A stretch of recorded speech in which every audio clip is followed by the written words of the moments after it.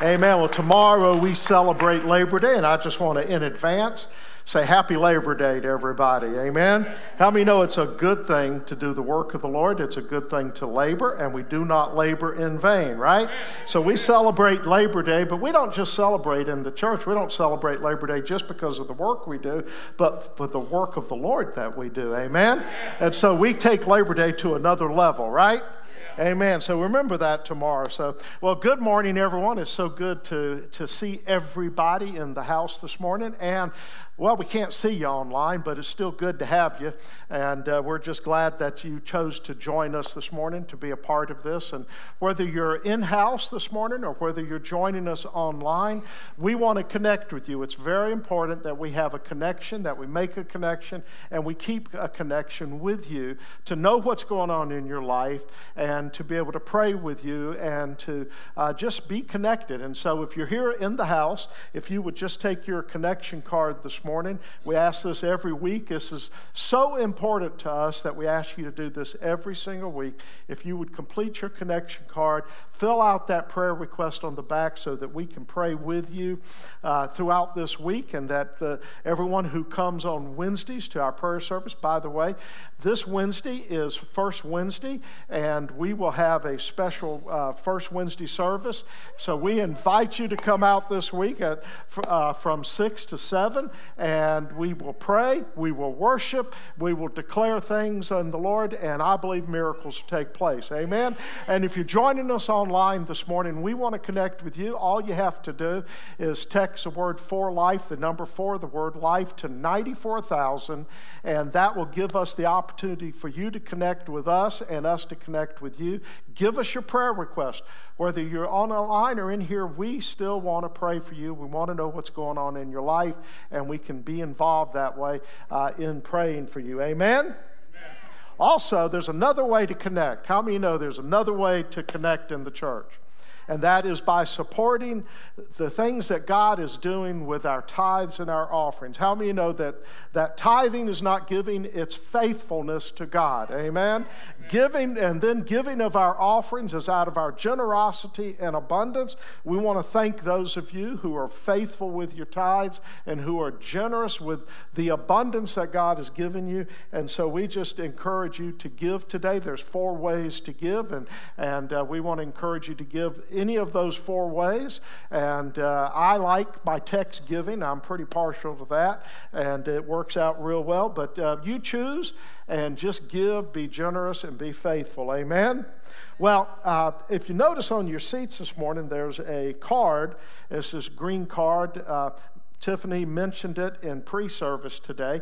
And on Sunday, October 16th, we're going to be launching a new kids program that we're really excited about. We want to regather families, regather kids. We want to see kids come and be excited. Every time a child comes out of there, they're excited, they're happy. We just need to tell the rest of the community and the city about it so they can come and enjoy it too. And so we're asking you to take these cards with you. You can take as many on the seats as you can. Take them with you when you see kids or families. Invite them to come, and especially for that Sunday, October 16th service. Do you believe we're talking about October already? Well, Christmas is coming. Amen. I shouldn't have said that. No one will listen to anything else I have to say, right? But make sure you do that and invite kids. Also, as you were coming in and in the foyer, they're available. These are our life group brochures. Life groups begin next Sunday. Life groups are our small groups where we get together in people's homes, we get together in restaurants, we get together wherever the group wants to meet, and we build relationships. We grow together in God.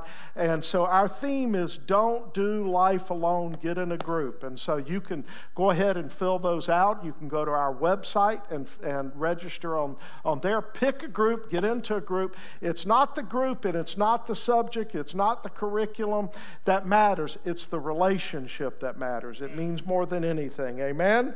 And so make sure you get into a group. Amen? Are you quiet this morning, or is that me? Yeah, I watched football almost all afternoon yesterday, and I was yelling and screaming, and maybe I'm just too used to people yelling and screaming, but you can talk back to me when I preach and talk, and we can get excited. We're in church. How many know the greatest victory is not on the football field? The greatest victory is in the kingdom. Amen? Amen? Amen? I want you to turn in your Bibles to the book of Ephesians.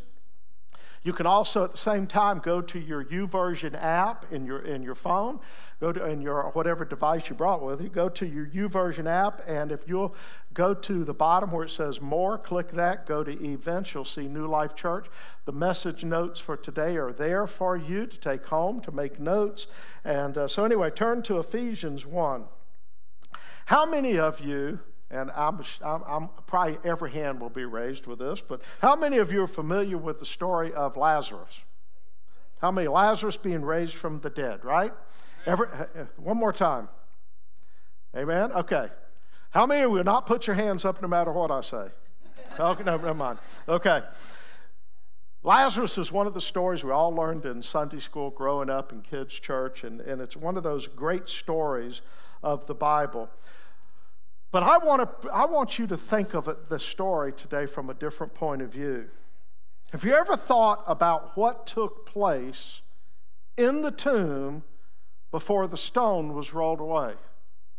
What was taking place? You know, Lazarus was dead. He had been dead 4 days. He had been put behind he had been put in a tomb behind a stone, but at some point in the midst of what was going on, at some point in that tomb, with the stone in front of the opening of that tomb, something began to take place in that tomb. In the darkness of that tomb, something took place in there. The Spirit of God, I believe, began to overshadow Lazarus. I believe life began to come back into him. He had been dead. He was dead. Life began to come back in him. All of a sudden, I just believe he all of a sudden took a gulp of breath, and breath came back into him. I believe that his eyes all of a sudden opened and he realized he was in the darkness of a tomb. And then all of a sudden he hears this voice, this eternal voice that will ring through in the midst of a tomb, in the midst of a problem, in the midst of everything. And he says, Lazarus, come forth. And all of a sudden, Lazarus walked out of the tomb. The stone was rolled away. You see, what we know from the Bible is what took place outside. We know that the people had called for Jesus, and he took his merry time getting there, didn't he? Remember that story? He didn't rush. It took him 2 days to decide to get there. And even when he did come, he didn't go straight to the tomb. We know that the people, his sisters, Mary and Martha, were crying, and people were mourning the death of this man because he was dead.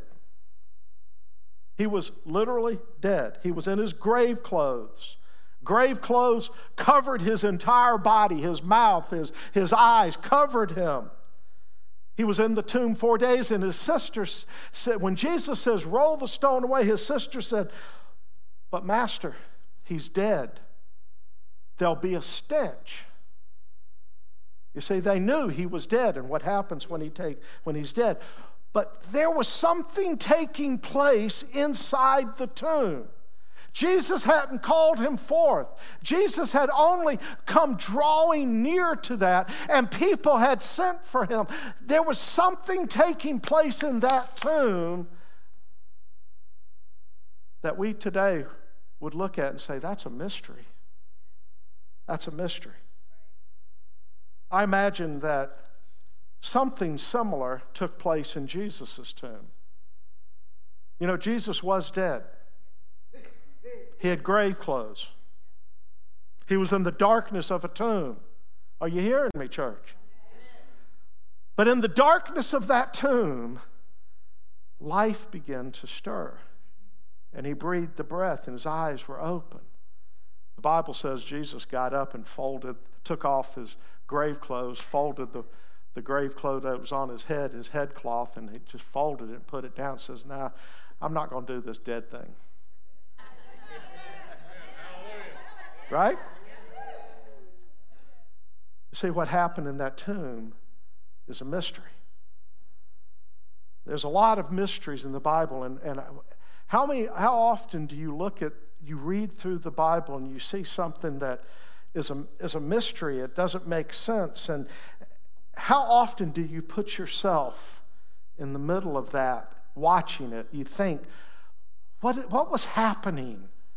What was happening in the middle of that? What was happening in the valley of the dry bones with Ezekiel?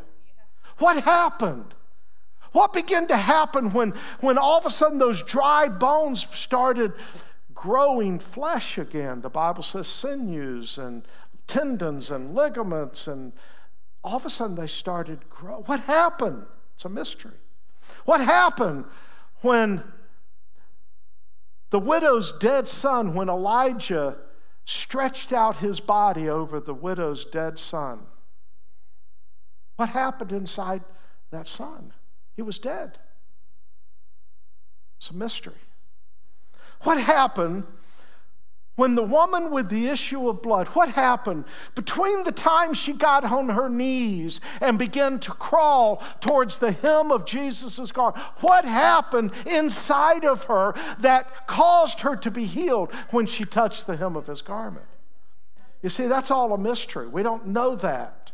We don't read about that. It's a mystery. It's a mystery. These are all mysteries.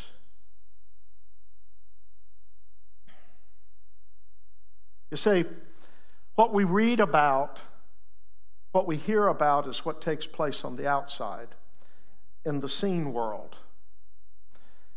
And if we're not careful, we begin to have more of an attachment, more of a connection, more of an understanding with the seen world than we do the unseen world. But understand something, the greater reality, and you have to take this by faith, the greater reality is not in the seen world, the greater reality is in the unseen world. And I say that because it is in the seen world. Jesus says the seen world will pass away. But the unseen world will last forever. Are you hearing me, church? Believers, too many believers often think of the invisible realm as an idea, but not a reality. I want to tell you, the unseen world is a reality that we need to learn to live in, and we need to learn to accept, and we need to learn to ponder and think about and consider what is happening. You know, you pray for healing. You pray, God, I'm asking you to heal me, or I'm asking you for a miracle of this job. But somewhere between your asking and your prayer, something's taking place that is only going to take place by faith, by your faith. How often did Jesus stop and say, it is your faith that's made you well? It's faith that's healed you.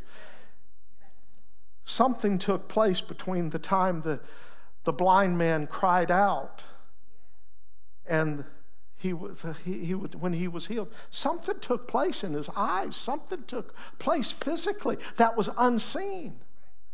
And this is what we in the church have got to grasp a hold of and understand. Faith is good to stop and say, God, I believe you're going to heal me. But you got to have faith that will carry you through. You've got to be on your knees in faith and battling for that space between then and the reality of your miracle. Amen. Are you hearing me, church? Amen. Last week we began a series on the book of Ephesians. I mentioned we're going to take it real slow because the book of Ephesians is a phenomenal book. And I really believe that God has called us into the season of the book of Ephesians for a purpose, because he wants to do something new at New Life, okay? He wants to do, we're going to change our name, the New Life, okay? So it'll be the New Life, okay? But the book of Ephesians, the theme of the book of Ephesians is the mystery of the church. The church is a mystery. If all you see is the church as something natural, a natural club, a natural organization, you'll never understand the unseen aspect of what's taking place in the church. Are you hearing me? The word mystery appears 22 times in the New Testament, and it's translated from a Greek word, mysterion. And mysterion simply means a secret. A secret. That's what it means. It's a secret. How many know it was a secret what was taking place in Lazarus' tomb? It was a secret. It was a mystery.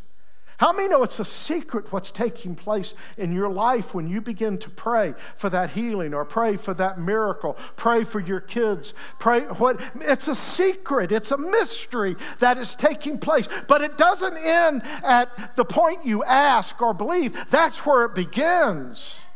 And we've got to faith it through, if you will. We've got to faith it through to reality. You see, the miracles we see in the Bible are within our own eyes, because many of us have experienced miracles. How many have experienced and seen miracles? I've seen miracles. I've seen demon-possessed. I've seen them restored and healed. I've seen deformed arms straightened. I've seen miracles.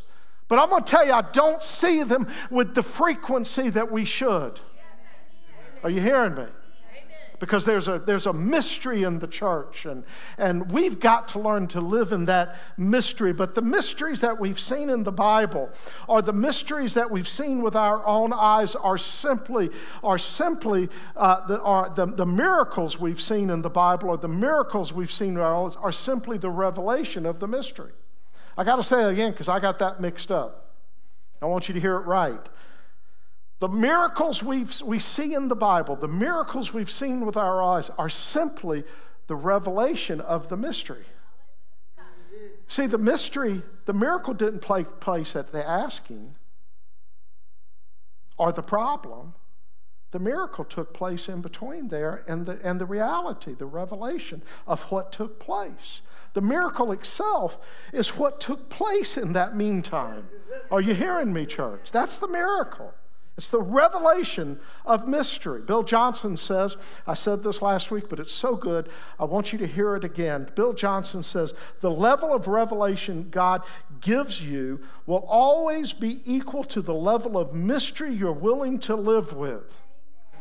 Most of us in the church are not willing. Maybe I'm not saying that you reject mystery, but you're not willing to live in mystery and understand that space that takes place between the asking, between the need, and what takes between the reality.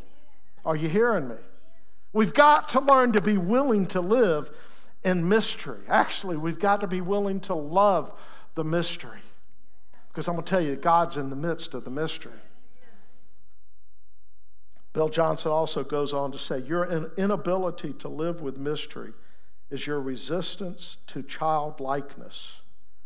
And childlikeness is the only way to see and experience the kingdom of God. Remember Jesus says that? Unless you be converted and become as a child, you will no way see the kingdom of God. I want you to understand the kingdom of God is mystery. It's a mystery. It's not in the natural world. Now, I'm going to tell you, miracles are when the kingdom of God, when heaven, I put it this way because I like the way it's when heaven leans over the balcony of heaven and kisses earth. Miracles happen. Are you hearing me? How many have ever experienced that moment, have seen that miracle? And what's happened is the kingdom just reached over and kissed the earth. There's an interaction. There's a change that takes place in the earth. We got to become like little children. Proverbs 25:2, it says, it is the glory of God to conceal a matter. In other words, it is the glory of God to create mystery. God loves to create mystery. Why? Because it's the glory of kings to search out a matter. It's the glory of kings. How many kings do we have in here? Amen? It's the glory of kings to search. God creates mystery so we'll search him out. Are you hearing me? God hides things in mystery for us to search out and discover. So the question for you this morning, the challenge for you is this question. How much mystery are you willing to live with? How much mystery are you willing to accept or tolerate in your life? Are you hearing me, church? You're saying, Pastor, this is spooky. Man, I'll tell you.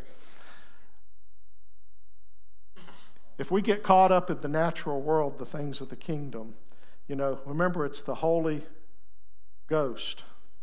Amen. There's an unseen realm, and we're going to be talking about that a lot. So turn in your Bibles to Ephesians. I know I'm going long in this opening here, but the theme of the book of Ephesians is the mystery of the church.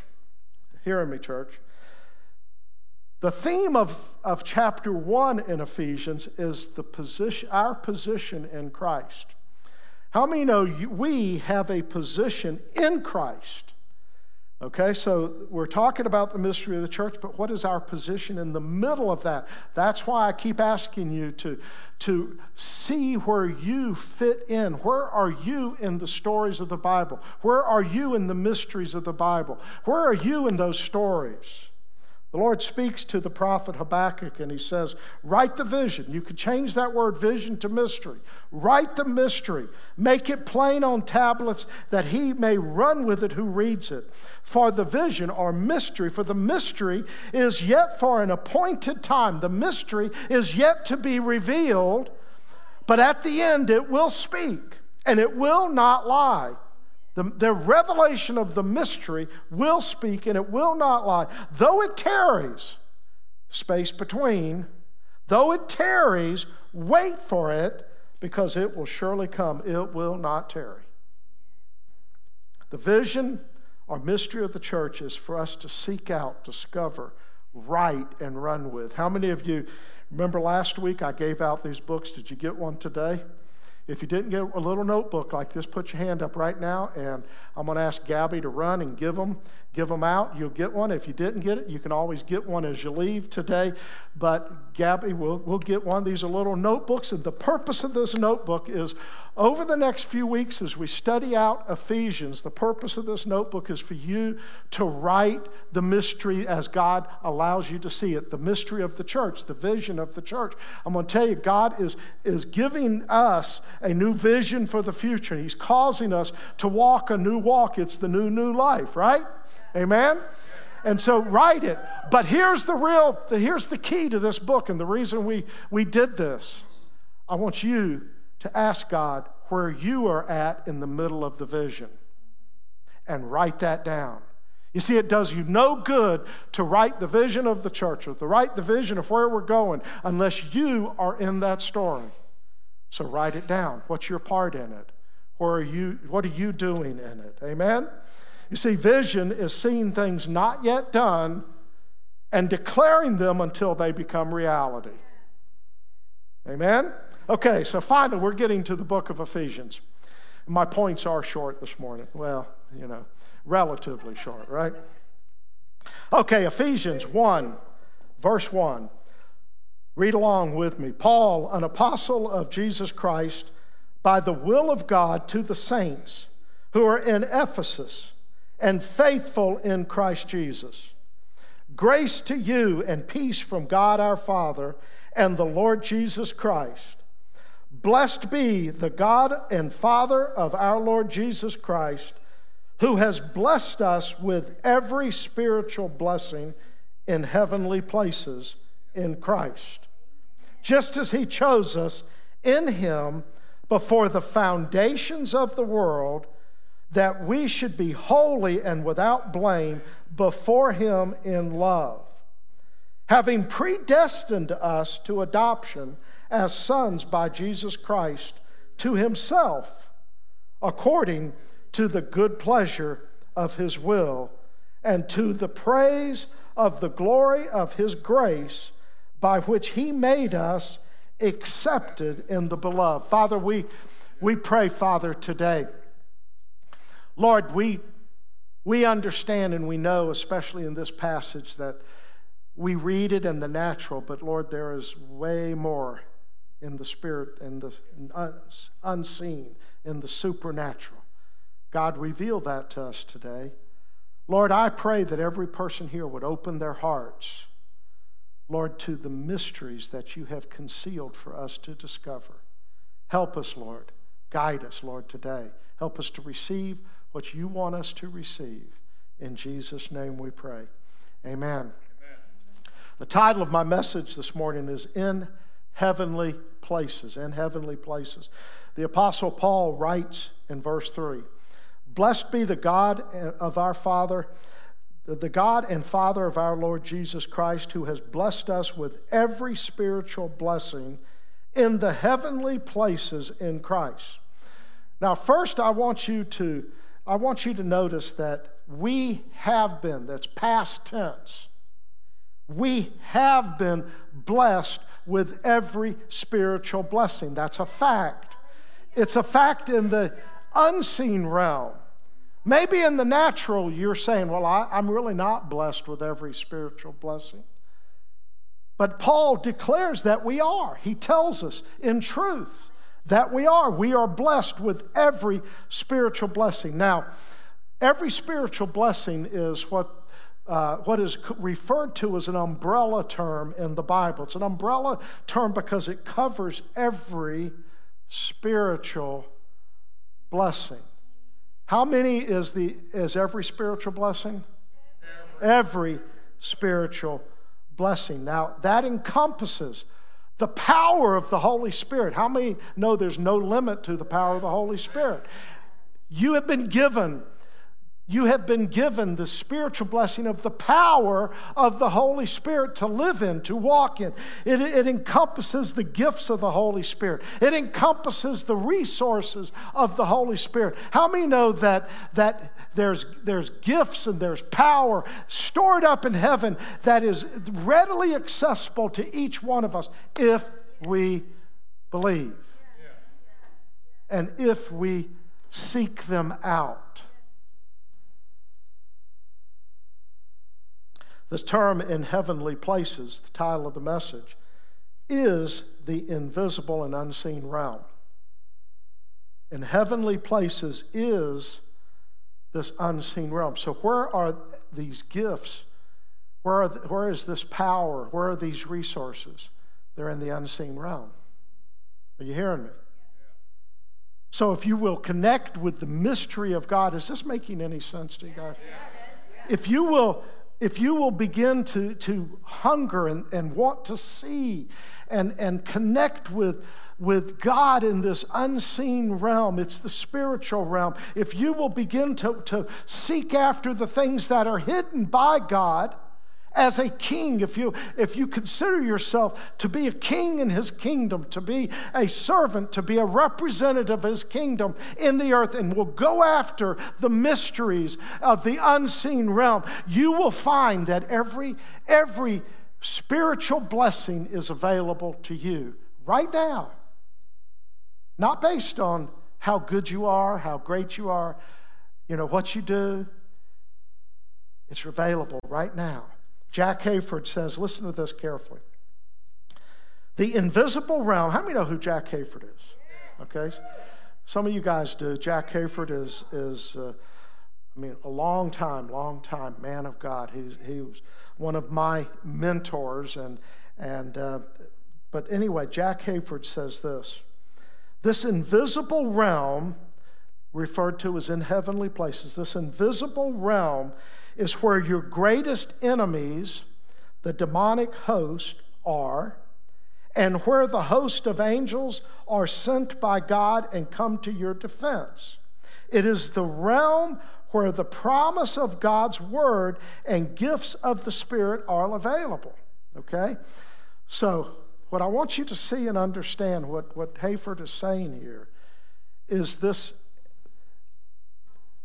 every heavenly places is this area, this space around you. Okay? And in this space around you is where the demonic forces come to attack you. Are you hearing me? But it's also where it's that same place that God assigns his angels to come and to protect you and fight for you and defend you. Same space. Okay? How many ever experienced spiritual attack? Right?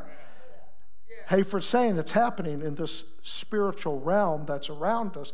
And it's the same place where God dispatches angels to come and help you and fight. Why does the enemy attack you in that realm?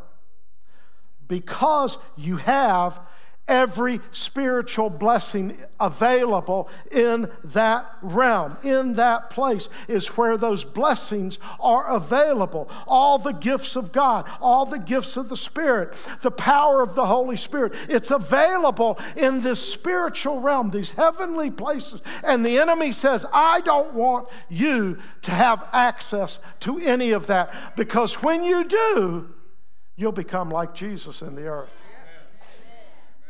You'll heal the sick. You'll raise the dead. You'll cast out demons.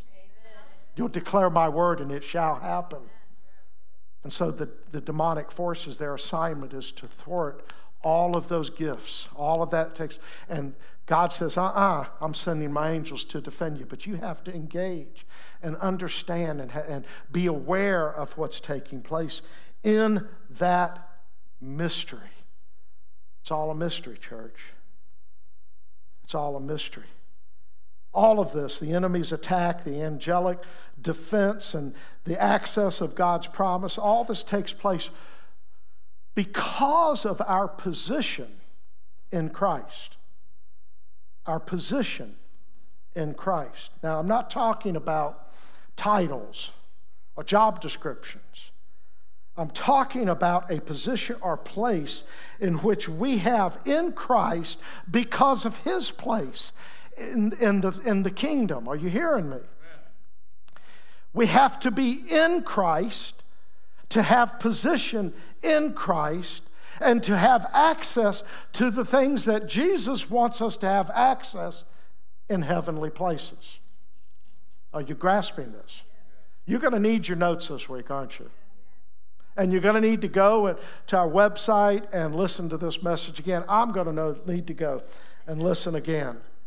But I want you to see today there's three parts of this the verses that I've read to you. Three aspects of the position we have in Him, and which becomes foundational in our standing or our position in Christ. And they're going to be really quick, so get them fast, okay? First is we are chosen in Him. Doesn't matter if what your background, how much sin you've done, how bad you have been, where you've come from, what you've done. It doesn't matter.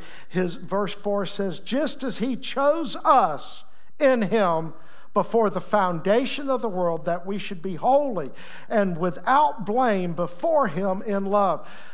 You know, every one of us have done something that we're ashamed of. Every one of us have sinned. The Bible says we've all sinned and fall short of the glory of God. And if you don't believe that, then that's your sin. Because every one of us have sinned and fall short of the glory of God. And the enemy wants to take our sin and he wants to magnify and say, well, my sin's so much greater than everybody else's. But that's the way he begins to defeat you. Between these two things, between your ears. You see, we were created and chosen in Christ, this passage says, before the foundation of the world. You were created and chosen. You were picked, handpicked by God before the world was. This is what this passage says. Before the world was, you were chosen and picked.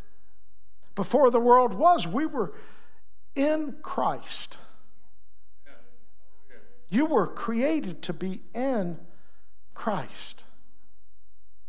Wherever you're at in life right now, your purpose was to be in Christ. That's a mystery. That's a mystery. How could I do what I've done? How could I be who I've been? But have been purposed from the very beginning, before the foundation of the world, to be in Christ. How? That's a mystery. But we were created and chosen, he says, to be holy. To be without blame. That is our position. We were chosen. And I want you to know that being chosen before the foundation of the world to be holy and without blame is part of the rock we stand on that gives us position from the point we ask until the point that we see the revelation of the mystery, which is the miracle. because it's in the midst from asking to the revelation that the enemy says, you're not good enough. This won't happen. And it's because of this and it's because of that. Are you hearing me, church? So first, we are chosen. Second is we are predestined to be sons. We are predestined, he says, to sonship. Verse 5 says, having predestined us to adoption as sons by Christ Jesus to himself according to the good pleasure of his will. Now, this word predestined confuses everybody. People have taken it in different directions, but predestined here, I want you to understand predestined, what it means. In order to understand it, understand predestined or predestination, you also have to understand sonship. You cannot understand predestination outside of understanding sonship. Now, I'm going to make it really simple here today. Predestined means you were purposed. That's all it means. That God purposed it in his heart for you to be holy and without blame. He purposed, he predestined you. He said you can be holy and you can be whole and you can be healed and you can be as I created you to be. You are predestined or you're purposed. You're created for that. He set that up and he said, this is your purpose. Are you hearing me, church? Sonship means I have free will to do whatever I want. You can't ever understand predestination without understanding sonship. You see, sonship means I'm not a slave. Are you hearing me? You see, a slave has to do what the master says. So a slave would be enslaved to do what God, the way he purposed, the way he created us, a slave would. A son has free will to choose. That's the difference. If we understand predestination in the light of sonship and that we were predestined for adoption as sons, then we can understand what this means. This is all accomplished. Listen, hear this. It's all accomplished according to the good pleasure of his will. You see, a son says, you know, I've been rebellious. I've gone off. I've lived with the pigs. You know the story, right? I've lived with the hogs. I've eaten the pods and all that stuff. But I'm a son, and I have a father, and I can come back by his grace. By the grace of the Father, I can come back. Why? Because he purposed for me to come back and to be a son. But I have the free will to do whatever I want. See, we were chosen in him and predestined to be sons. Are you hearing me, church? Is this too much? Okay. Third, we are accepted in the beloved. Verse 6 says, to the praise of the glory of his grace by which he made us accepted. Say accepted. In the beloved. By the grace of God, we have been accepted. By the grace of God, we have been accepted. How many know without the grace of God, all we have is our sin? By the grace of God, all we have is the price for sin, which the Bible says is death. By the grace of God, we've been accepted back as sons. By the grace of God, we've been accepted as holy. By the grace of God, we've been accepted as pure, just like Jesus standing before him. We were chosen in him, predestined as sons because he's accepted us by his grace. By his grace. The reason I think I'm looking at faces and I'm going, and everybody's like, And the reason you're going to have to go back and take these notes and you're going to have to listen to this and you're going to have to read this passage of Scripture again this week is because this is changing a lot of the way we think. I believe God is wants to change our hearts and our minds and the way we think, to make us more aware of the unseen realm, to make us more aware of spiritual heavenly places, of everything that is available to us. You see, you'll never understand what is available to us until you understand the heavenly places. And what I'm trying to do today is to get you to see, to get you to change the way you think, so that every day you don't get so connected with the natural world that you forget about the unseen world, the greater world, and you connect with it, because that's where every spiritual blessing is. It's in the heavenly places. I'm going to ask the worship team to go ahead and come back up. The Apostle Paul addresses this letter to the saints at the church at Ephesus, to the saints. How many saints do we have here? I'm going to ask you that question again. I'm going to tell you, though, the word saint used here, the definition of that means those who have been separated from the world and connected to the worship and service of God. Sainthood doesn't mean I've been saved. I'm going to say it again. Sainthood doesn't mean I've been saved. He addressed this to the saints, to those who willingly, because of free will, willingly separated themselves from the mindset of the world, from the connections of the world, from the tendencies of the world, from the aspects of the world, who willingly separated from that and have consecrated themselves to the things of God, consecrated themselves to the service of God.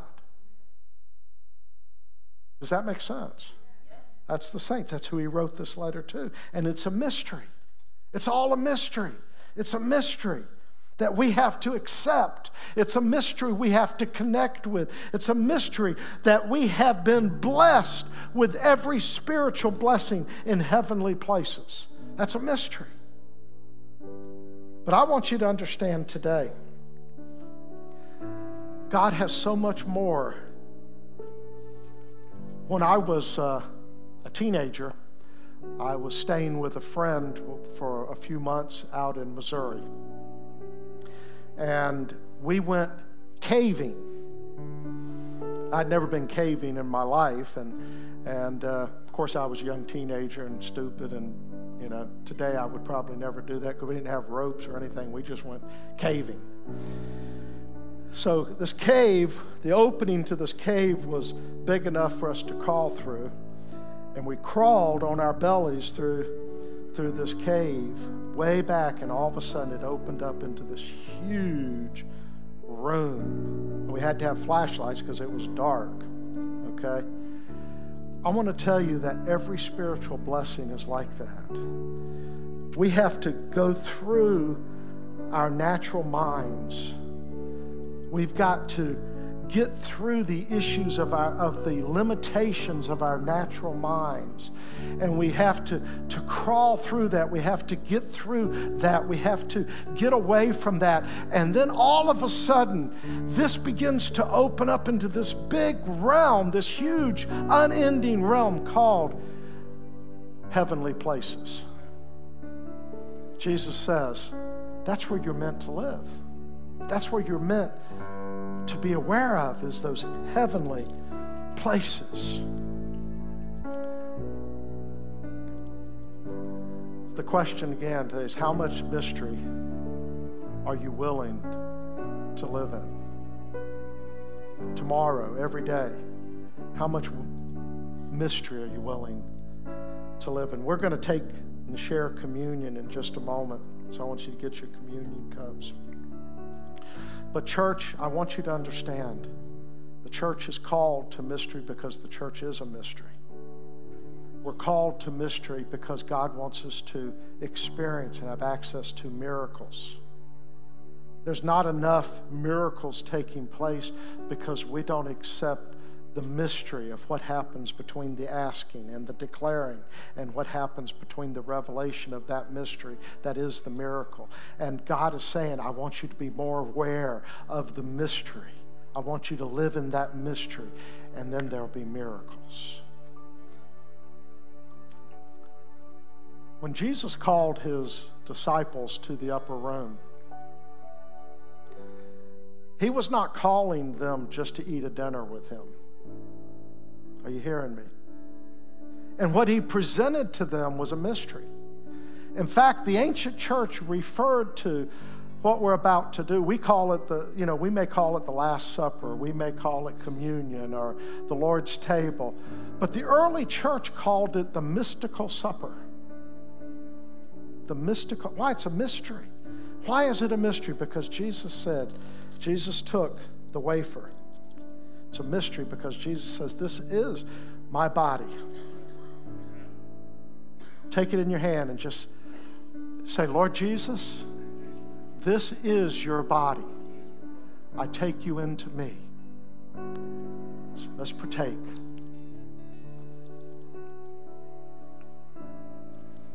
And he took the cup. He didn't say, this is the cup of wine or the cup of juice. He says, this is the cup of my new covenant with you. My new deal with you. You become a new person. This is the cup of the new covenant because it's a transformation that has to take place in our minds and our hearts to see the kingdom of God. He was giving it to his disciples because they had to see the kingdom of God before they can go out and expand the kingdom of God. When you receive this today, I want you to pray this prayer. Let's pray. Lord Jesus, I take of your cup, the new covenant,